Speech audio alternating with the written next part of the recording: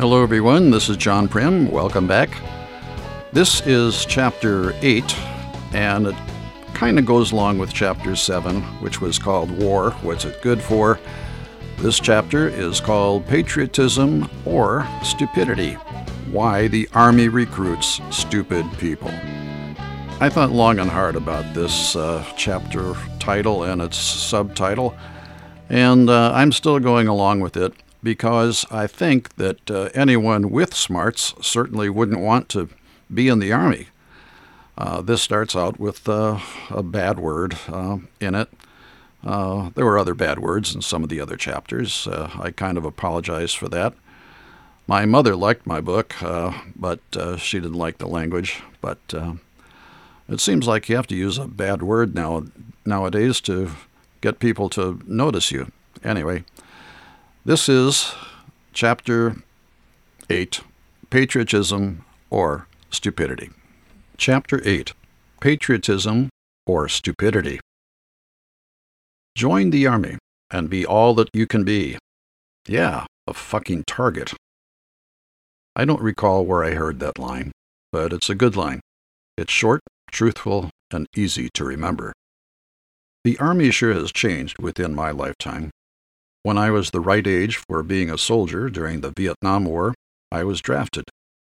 The Army wasn't a volunteer organization then, and lots of college students like me who were well aware of how stupid that war was were being yanked from home as soon as we graduated from college. Then you had an army of pretty smart guys who didn't want to be in the Army. I think the war didn't go well because of so many smart soldiers.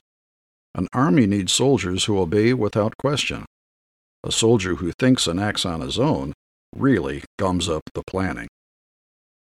Fast forward to today, and the draft is no more. Much to the amazement of the military, there are enough people dumb enough to volunteer. This is like having volunteer pawns or slaves who are willing to do the dirty work and risk death so that the rest of us don't have to. Our media leads one to believe that these selfless acts turned these poor schmucks into heroes. They indeed acted very heroically, and I'll be the first one in line to salute those that lived and thank them for their service. But the really sad thing is that no one had to die. We have been conditioned to believe that war and sacrifice are necessary components in our world. I don't buy that for a minute. The only reason a war happens is because we humans are too dumb to avoid it.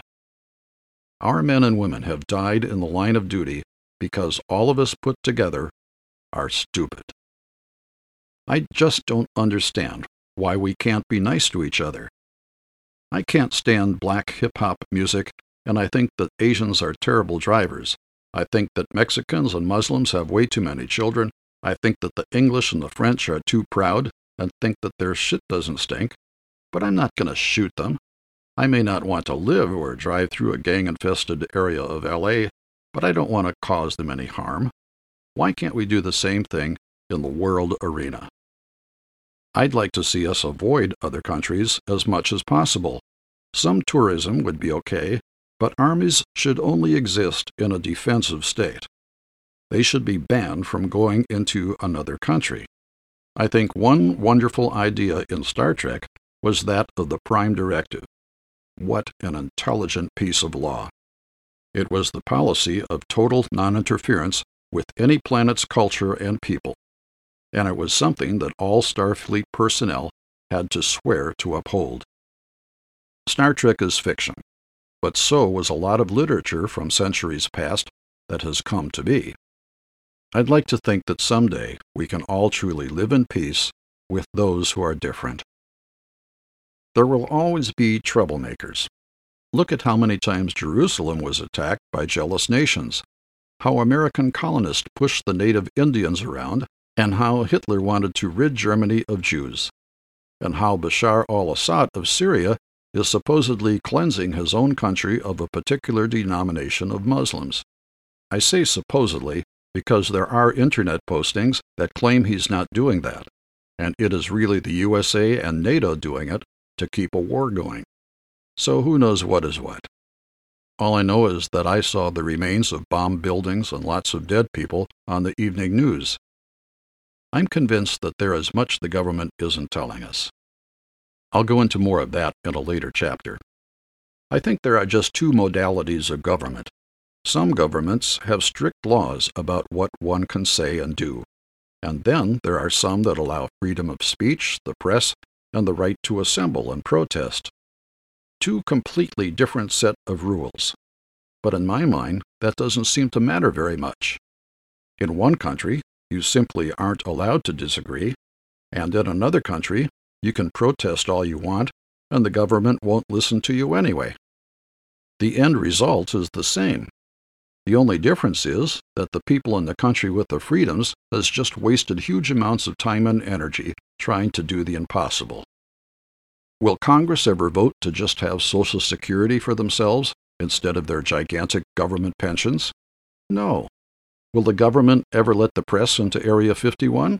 No. Will the government ever really seek a lasting peace that would put an end to the industrial military complex? What do you think?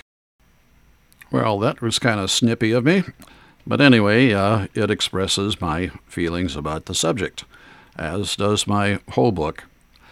I don't know if this will change anything in the world, but I think it would be good if just a few people hear my thoughts and integrate that into their own thinking. The more people who think in the same direction, it will be that direction in which the world goes. See you next time.